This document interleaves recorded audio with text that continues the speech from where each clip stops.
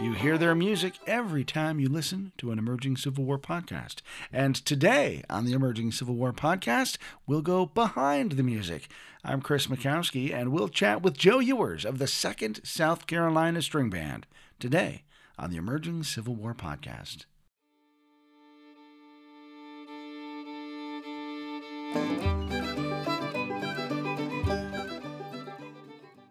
Before we get into today's episode, I want to invite you, if you haven't been there already, to check out our new website at emergingcivilwar.com. We've redesigned the whole thing to improve the user experience. So it still has all the great content from all the great historians that you're used to reading for free every single day, but we also have great new ways to access our archives, great ways for you to stay in touch with the Emerging Civil War podcast, our publications, our Emerging Civil War series with Savis Beatty, and all our projects, our newsletters, and more. Check us out at emergingcivilwar.com.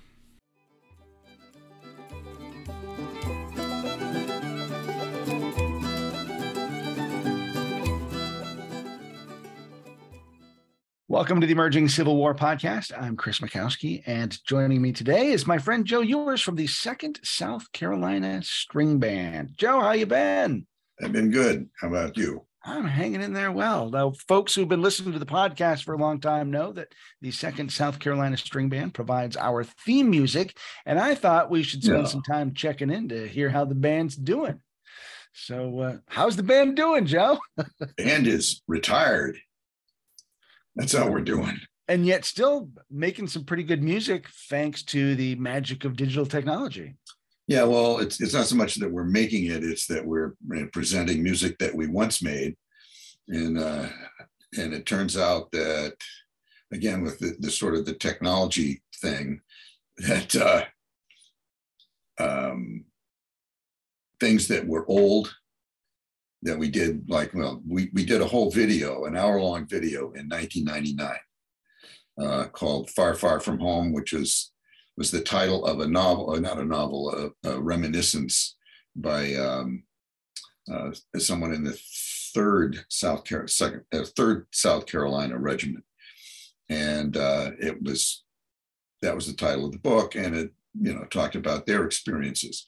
And so it seemed like would be a good title. So we made this video. It was about an hour long, and it turned out to be what I characterize as like the worst idea that I ever had. And it took literally decades for it to sink in. But it's when you fall in love with your own idea, sometimes it's not always a great idea to fall in love with your own idea. And it turns out that I overlooked the one key element, which is that you need to set aside a full hour doing nothing but watching this video, because you can't mow the lawn while you're listening to it or watching it. You can't do anything except watch the video.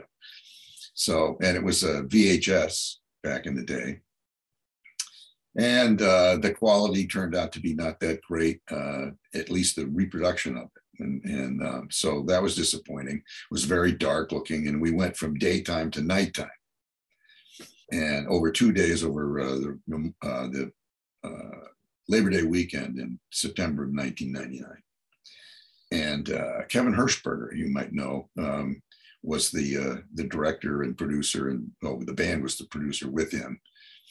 And that was the beginning of, sort of at the very beginning of his career. He'd done a film called Wicked Spring, which was really cool looking, and it featured all campaign style reenactors.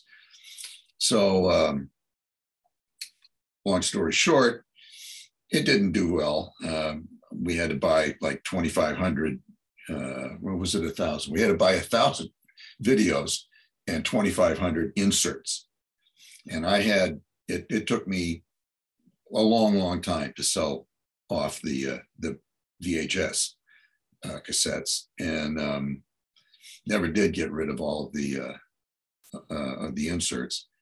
But as time wore on, I went back and I found the original mini videos, had them digitized found some really cool free software online called DaVinci Resolve, and started editing them myself and improving the color and to whatever extent the resolution, and then putting them up. I learned that if you, instead of had like like Hollywood does, you'd have a title frame, like for example, a title frame behind you, and you put that up on YouTube, and a lot of people will just pass it by.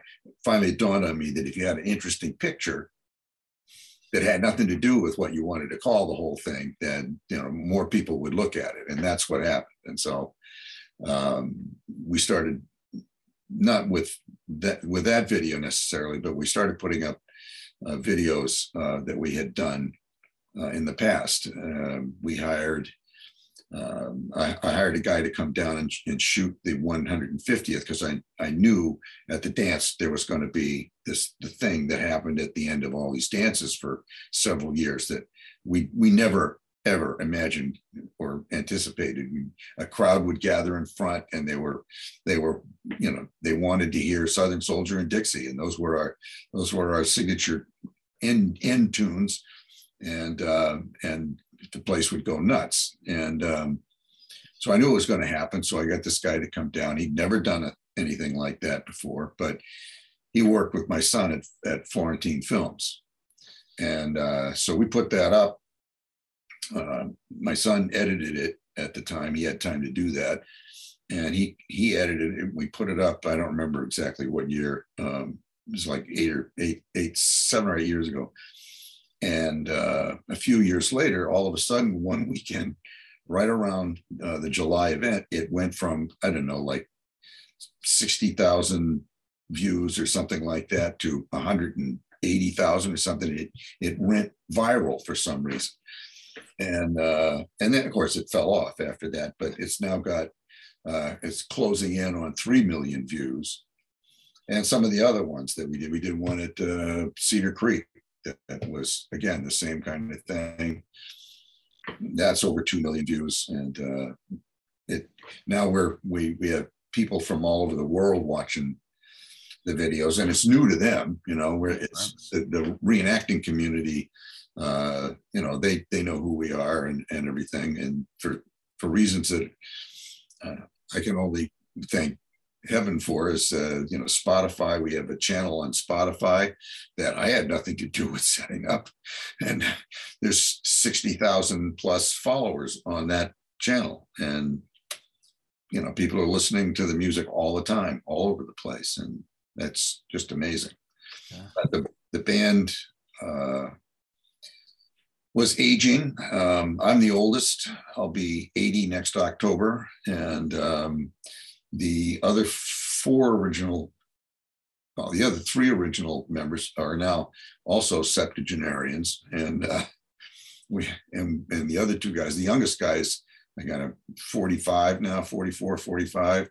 Mike, our outstanding fiddler, and Joe Whitney, I think he cracked into the middle 60s in recent times. So we're all getting older. We weren't able to get together as much. The political atmosphere, as everyone knows, changed radically. And all of a sudden, everything Confederate was bad. And then we had COVID, and we had, family issues that, were starting to crop up, elderly parents and other kinds of commitments and stuff like that. And I was having a lot of trouble, more and more trouble just getting around. It turns out I have neuropathy in at least one foot, if not the other. And so it began to be more and more trouble. I was the guy that, I brought what we used to call the pop stand, which was we had the dining fly in front of my A-frame tent. And that's where we performed. And my brother was next to me with his, I guess he had a half, I can't remember the kind that had sides on it. So not the full size, but half sides. And he had a fly as well. And so the 2 of those would be side by side. And that's where we'd set up and everybody else would set their tents up behind or next to us. And just I carried two tents with poles and the flies for both. And it just got to, and all my own stuff and instruments. My brother always brought the sound system and all his stuff. And it just got harder and harder to do. And it was a little easier when you were living in Gettysburg, but you guys are from parts scattered across the country. Well, yeah, the band began in Salem, Massachusetts, where it's damn hard to be Confederate. And the unit was created by a very decorated Vietnam War vet, Richard Johns, and it was named after Company I, which was a group of, I guess, well-to-do Charlestonians and the men that lived around Charleston.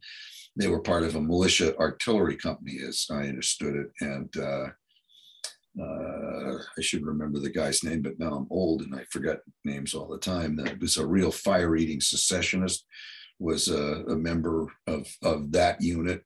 And the 2nd South Carolina, but the Company I in particular, was in from firing on Fort Sumter all the way to Bentonville.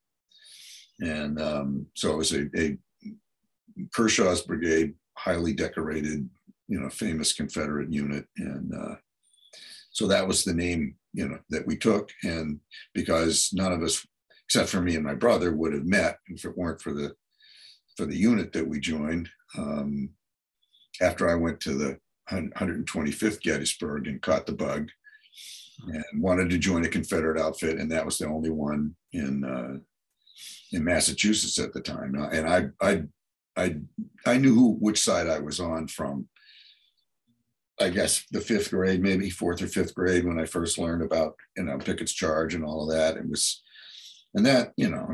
only about the soldiers. That's all.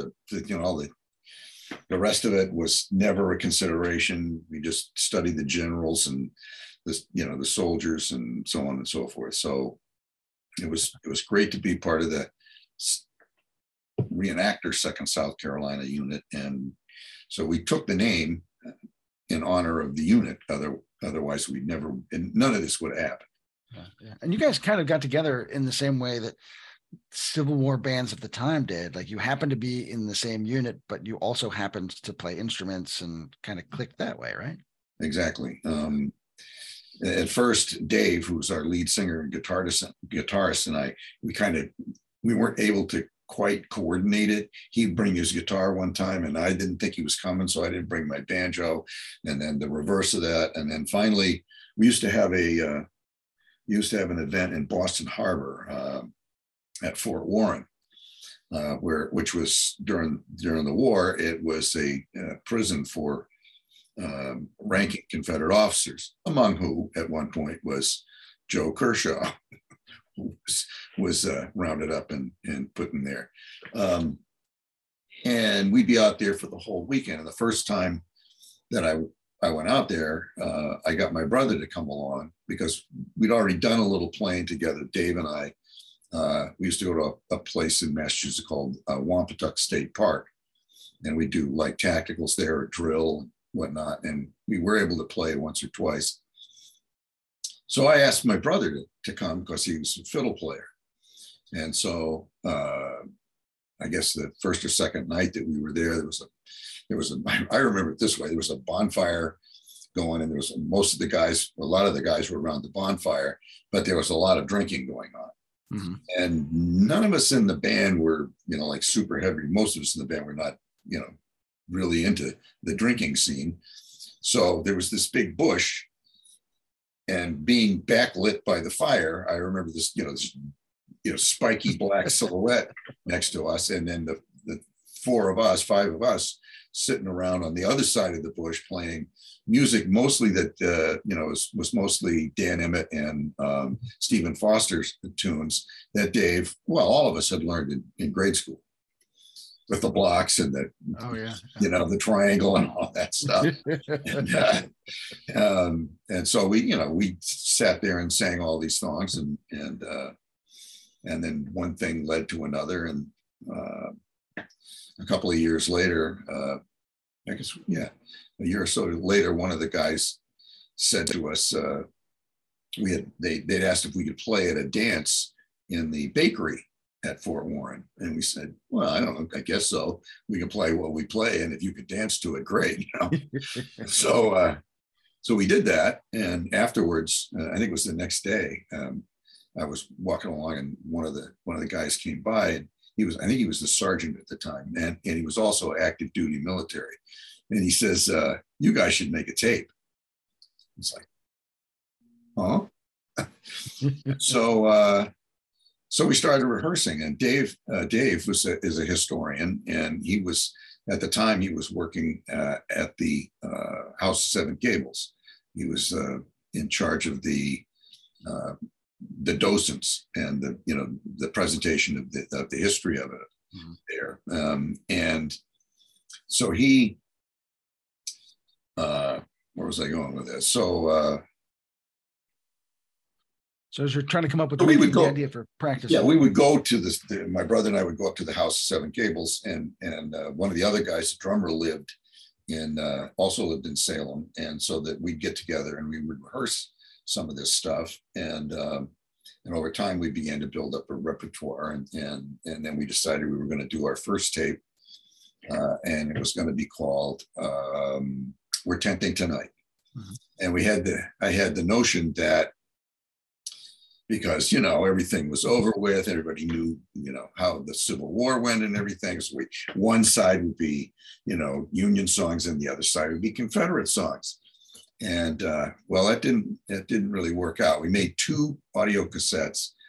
And on the second one, which was called The Band of Brothers, we put on Marching Through Georgia and Lincoln and Liberty too, because we needed to have, and it didn't take long before some of the people that were carrying our cassettes, when they were at like memorabilia shows or gun shows or reenactments in down south, and I'm talking deeper south than Virginia and the Eastern Theater, I can't sell that tape. So how come you're not taking Band of Brothers? I can't sell it.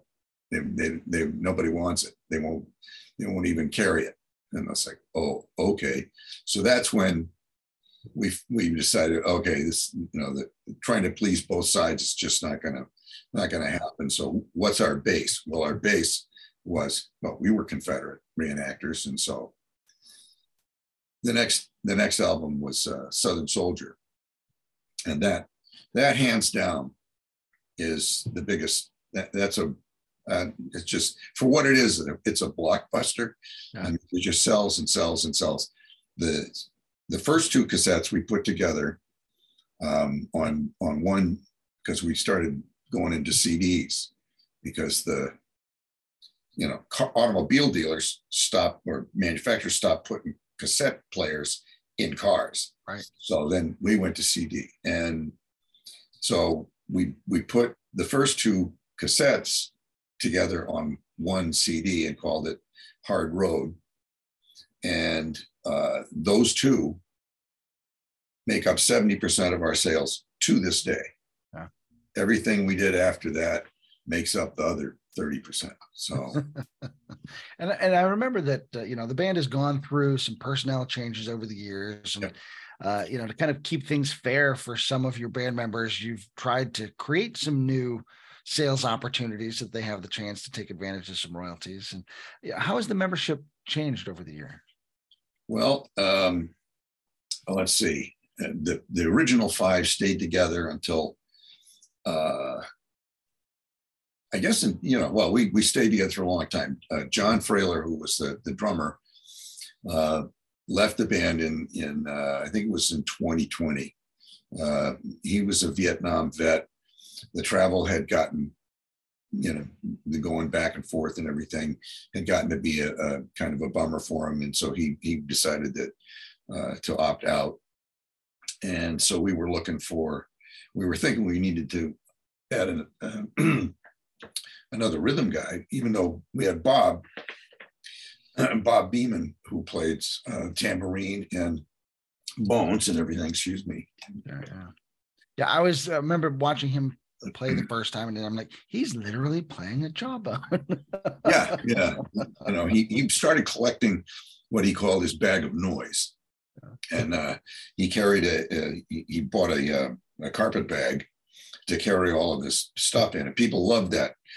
He would set up one of those canvas camp stools and lay out his various. He had wooden bones and bone bones and different kinds of animal bones and different kinds of wood bones, and he had 2 different sized tambos, and then he got the jawbone, which was hilarious, and people, you would come and they would come over and just stand around and look at all the stuff, and he would explain all of that.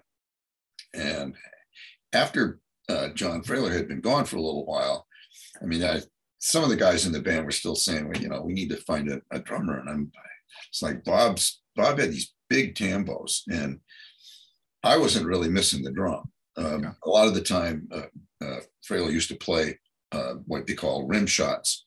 He would beat out a rhythm with the sticks on the actual rim rather than on the drum head. But the drum really helped to drive the beat. But Bob's tambos were getting basically doing the same thing.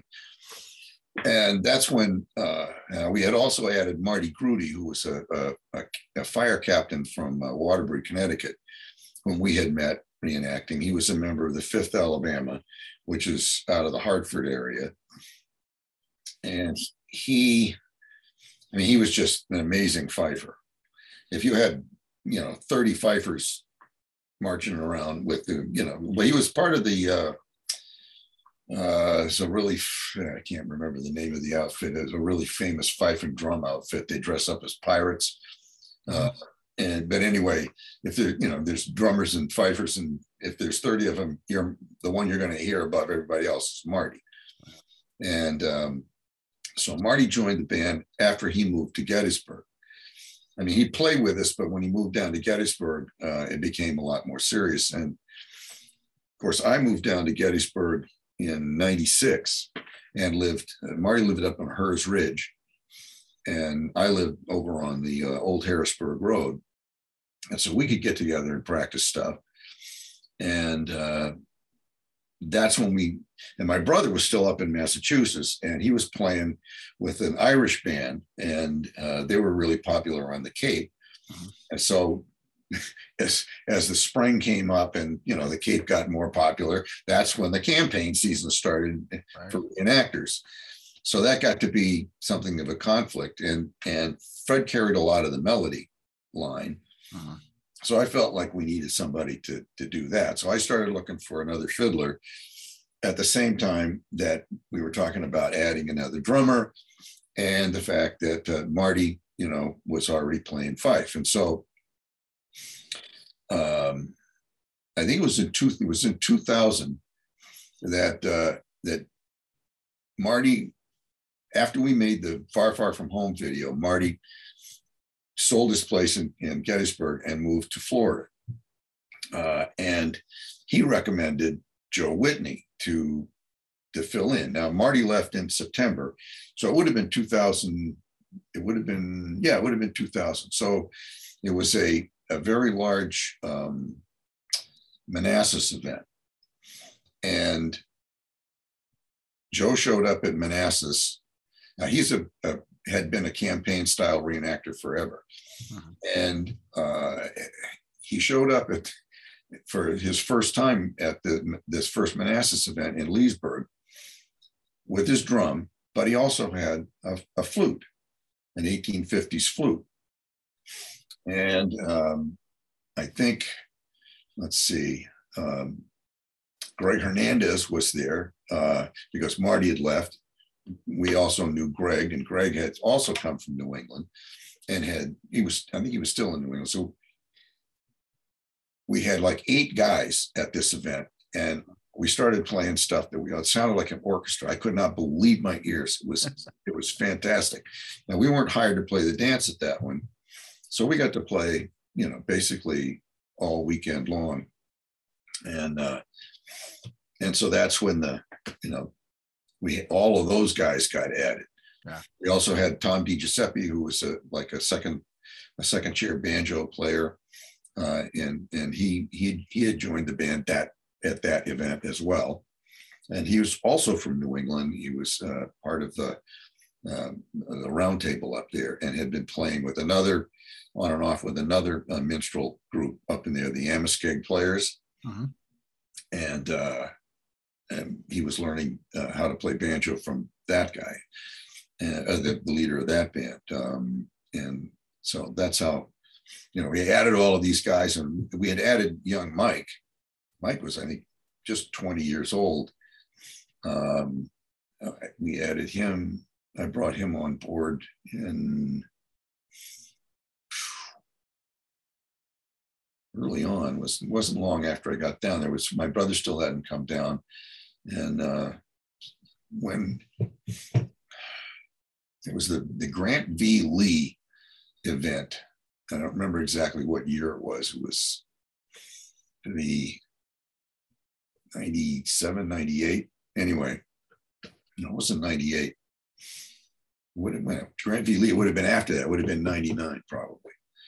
That Mike got added to the band. So as I listened to all this, and and I know this from knowing you for so long, but you're the keeper of the flame. You're kind of at the center of all this, and not only as banjo player, but kind of business manager in a lot of respects. How did you end up into that role? Because most people don't get into playing music because they love the management part.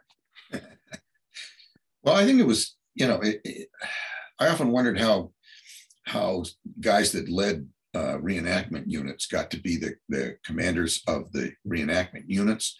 And almost universally, it was the guy that formed the unit to begin with and kept getting reelected to it. I only knew of one or two outfits that changed their leadership as a almost as a requirement. Mm-hmm. every 2 years or so. And that was the 7th Tennessee. And it was a pretty good deal. They got to rotate their commanders. But I think in the end, it came down to, in most cases in reenacting, whoever it was that was most interested and had the most time and really wanted to do it for whatever reason, whether it's because they just like to be in charge. Now, I know that I'm a control person.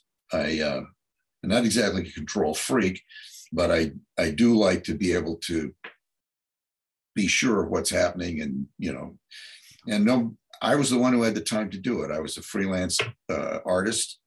I was running, that business on the side. Well, that was my main business actually. And so I could set my own hours, and I could do the things that I, budget my time to do whatever I wanted. And everybody was content to let me to do that over the years. And I tried to never abuse that. I mean, it was I might come up with a lot of the ideas to do stuff, but it was always put out as a consensus thing. It's like, what do you think? This is what I'd like to do, and we would go with, whatever the majority wanted to do. Uh-huh. And so the highest, I think, I don't know, one of the things that means most to me in my entire life is that these guys have trusted me to run this for all these years and to just, take care of that part of it. And as we began, there's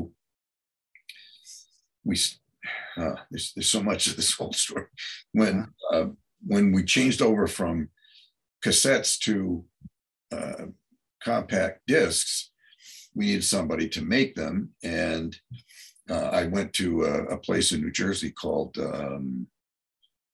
I can't remember it now. It'll come to me in a minute.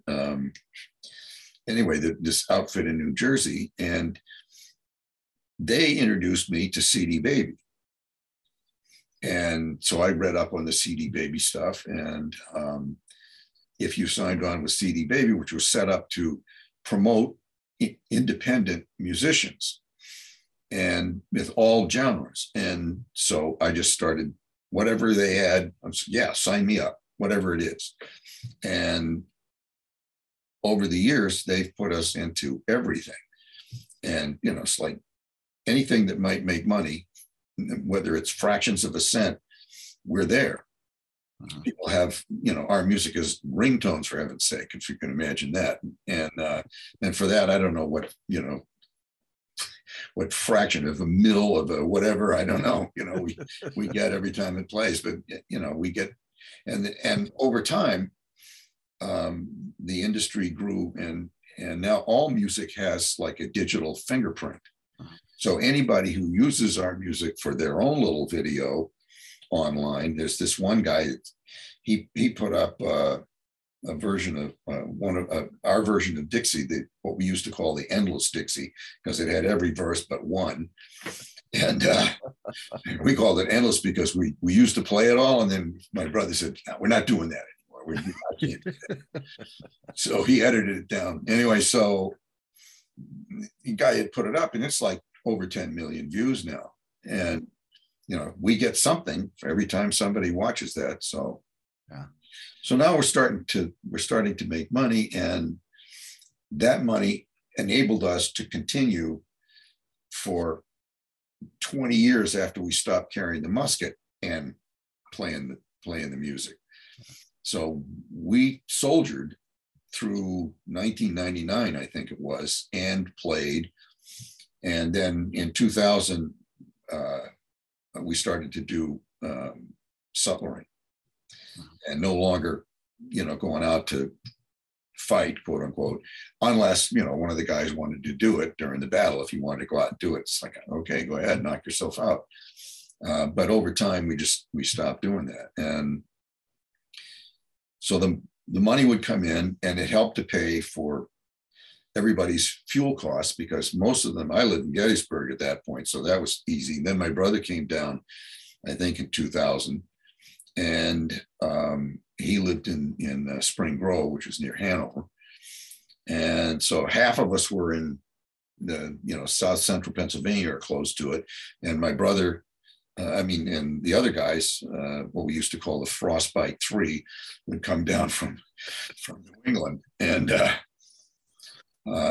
so it didn't seem fair that they should have to pony up the money to drive all the way down. So I had the money, so we would pay their fuel costs. I'd pay for beer, and not beer, with food and beer, and just expenses. Yeah. We paid for the band.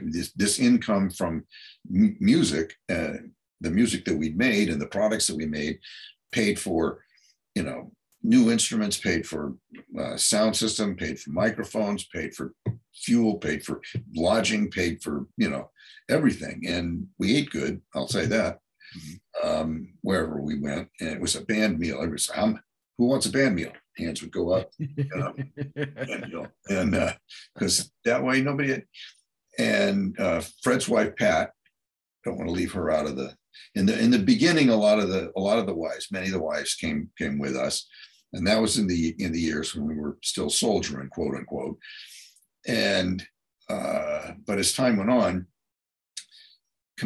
job commitments and family commitments and stuff like that dictated that the ladies would stay home. Fred's wife, her kids were grown at that point, and so Patty would come along, and we began to view her as, sort of like the mother of the lost boys, she was the den mother kind of, and she looked after us, and she and Fred would organize a lot of the meals that we would eat out when we first got to the site, and we'd eat out when we left, and but we would eat at the reenactment, food that we would buy together or bring and whatnot. And so and Pat handled all the over-the-counter sales at these events, and that so in the end, when the thing began, which may be in what you were driving at, as we reached the end of the trail, I began to think, a friend of ours once said, this music is evergreen. Yeah.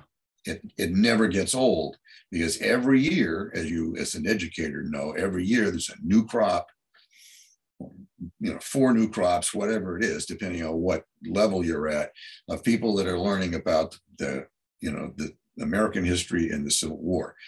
And some of those people go on to want to know more about it.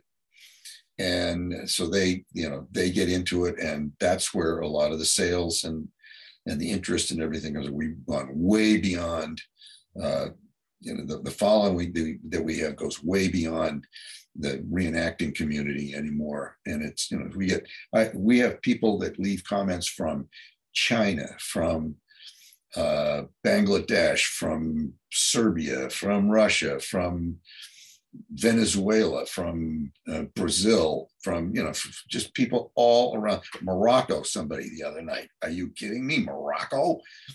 Iraq. I've had some people from Iraq, Iran. It's just unbelievable. And so this money keeps coming in. So what to do? And because I'm going to be leaving the stage at some point, and I know something needs to be done with this. So I decided that again, with consensus agreement, to set up a trust fund. And so I'm in the final stages of that. After the way it's going to work is that it will continue to make distributions to the members, the living members, and as they pass on to their spouses. And then when that's done, the money will go to what used to be the Civil War Trust. Now it's the Battlefield Trust, I think. American Battlefield Trust. American Battlefield Trust, yeah. And we're in the process of the attorney will set those wheels in motion once I get all of the material things set up for that whoever needs to know a new bank account and all that legal stuff that needs to be done. And I think that's such a cool way to bring it all full circle, because as more people come to your music, as you said, there are new audiences every year, and as they come to it, they'll be supporting these battlefields that brought you guys together in the first place. Exactly. So I mean, it's a blessing. The whole thing is a blessing. I've been saying it for years. It's just you see the little kids dancing out on the edges, and you look over.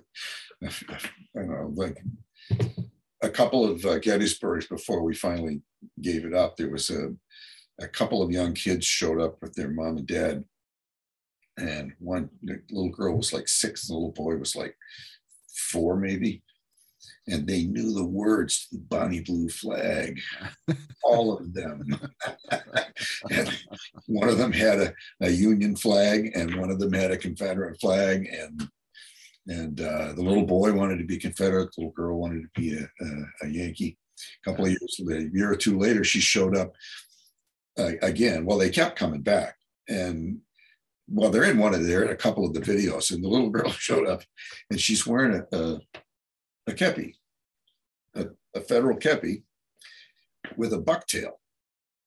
It's one of the best bucktails I ever saw. It was fantastic, and I said so. And talking to her dad later on, he says, she shot that deer. No way. She shot the deer? He goes, yeah. She was, I think, maybe 6 or 7. That's her buck. Holy moly. Are you kidding me? So, yeah, it's meeting people like that, and the people that come on. That's the part that I think all of us miss more than that. When you're playing music together, one of the experiences that we all had is we had this like this mini experience that you see when you watch, famous rock and roll people or famous musician groups, and you watch the documentaries that they've all put out, and they all speak of this sort of a telepathic thing that happens uh, where you're really, everybody is just together, and it's something you really can't describe it. It's something that you can really feel. And it's, and sometimes the crowd gets that too, but it's just, we miss that. We miss making the music, but I think we miss talking to the people. And that's why I respond to as many of the comments on our YouTube channel as I can. I pick them out, and sometimes I take exception to something that somebody says. Some of this stuff is, we've only had a handful of people that are really awful, and you just get rid of them and stuff. But some people just don't understand, especially people from overseas. And I sometimes recommend reading. I sometimes just say, well, it's pretty clear you don't know anything about it, so maybe you want to do some reading before you weigh in. Going forward. So, oh yeah, I get those sort of things all the time, as you can imagine. Just here, read this and read that. So you mentioned the little girl with the bucktail, and that reminds me of the first time you and I met in person, and you were doing an event in Driftwood, Pennsylvania, which is in the middle of the nowhere mountains in elk country, and it's the home territory of the bucktails. And you guys were doing an encampment in a concert, a firelight concert. And so I came down because I live not too far from there. Yeah. And what an amazing performance you guys did. And you talk about that connection that you all get, and you guys were just all in sync, and the crowd was in sync, and it was just a transcendent musical experience. Really, I don't know how else to describe it. It was just wonderful. That's one of the most memorable events that we ever did. I always used to say that was our favorite venue to play at around a campfire. Yeah. And they had set that up, and you're right, it was out in the middle of nowhere. One of the guys, well, it was Whitney, he decided he didn't want to come, the regular way. He wanted to follow one of those big omnibus maps, the ones that fold out and get down to like really the nitty gritty. And he wound up following a fire trail and literally drove out of the woods right behind where we were set up. And later on, the people who lived there said, you came down that trail? And they said, yeah. And he says, yeah. And they said, man, you're lucky to be alive. Some of those things just go into like pits, and you could have disappeared forever. Anyway, so yeah, that was one of the magic ones, that event. Those guys were great. It was amazing to be as a Confederate band, to be invited to play for one of the most storied Pennsylvania units, Union units, federal units in the Civil War. And it was like, that kind of summed it all. It's like, it's over, the war is over. The issue was settled. We don't hate each other. We just, we sing about it. We pretend. It's pretend. Hello. We're not really killing that Yankee soldier. And, just like when people hear that and they see the videos, it's like, there are Yankees out there in the audience and they're singing along. They used to like that song. So yeah, it's, when you and your daughter showed up at that, I was like, wow, he really made it. And it is out there. If you want to go for a gallon of milk, it's a hike. You talk about Whitney having the map, and it's a place that even today, if you had GPS, you lose signal because you're just out in it's down in one of those ravines. Now those guys, and they must have told you, but they would build a raft. They actually did it during the 150th or 140th or one of the big events. They built a raft just like their forebears did. In May on that mountain stream, and they rafted down, a log raft, and I've seen some of the video of it. It's terrifying. They took that all the way down to the Susquehanna and down to Harrisburg. Yeah. Those guys are serious dudes.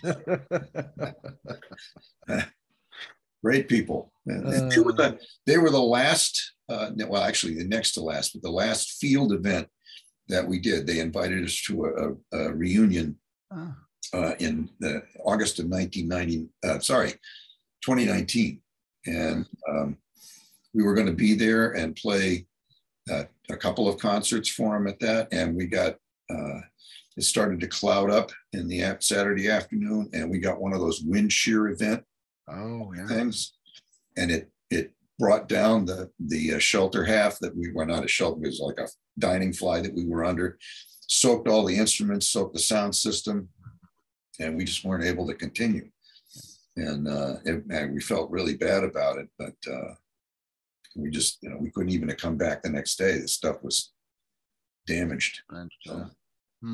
Well, talk about bringing down the house, I suppose. Yeah, really. So anything I haven't asked you that I should have, Joe? Well, I don't know. Probably, but I know folks can still find you at civilwarband.com. Actually, yeah, they can still find it there.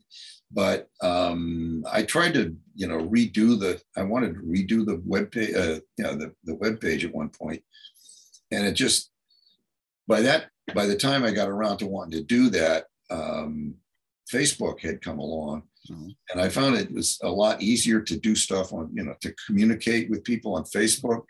That I had to work through somebody else to put anything up on the webpage.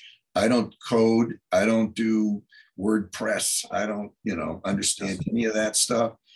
And I like the back and forth with people on Facebook.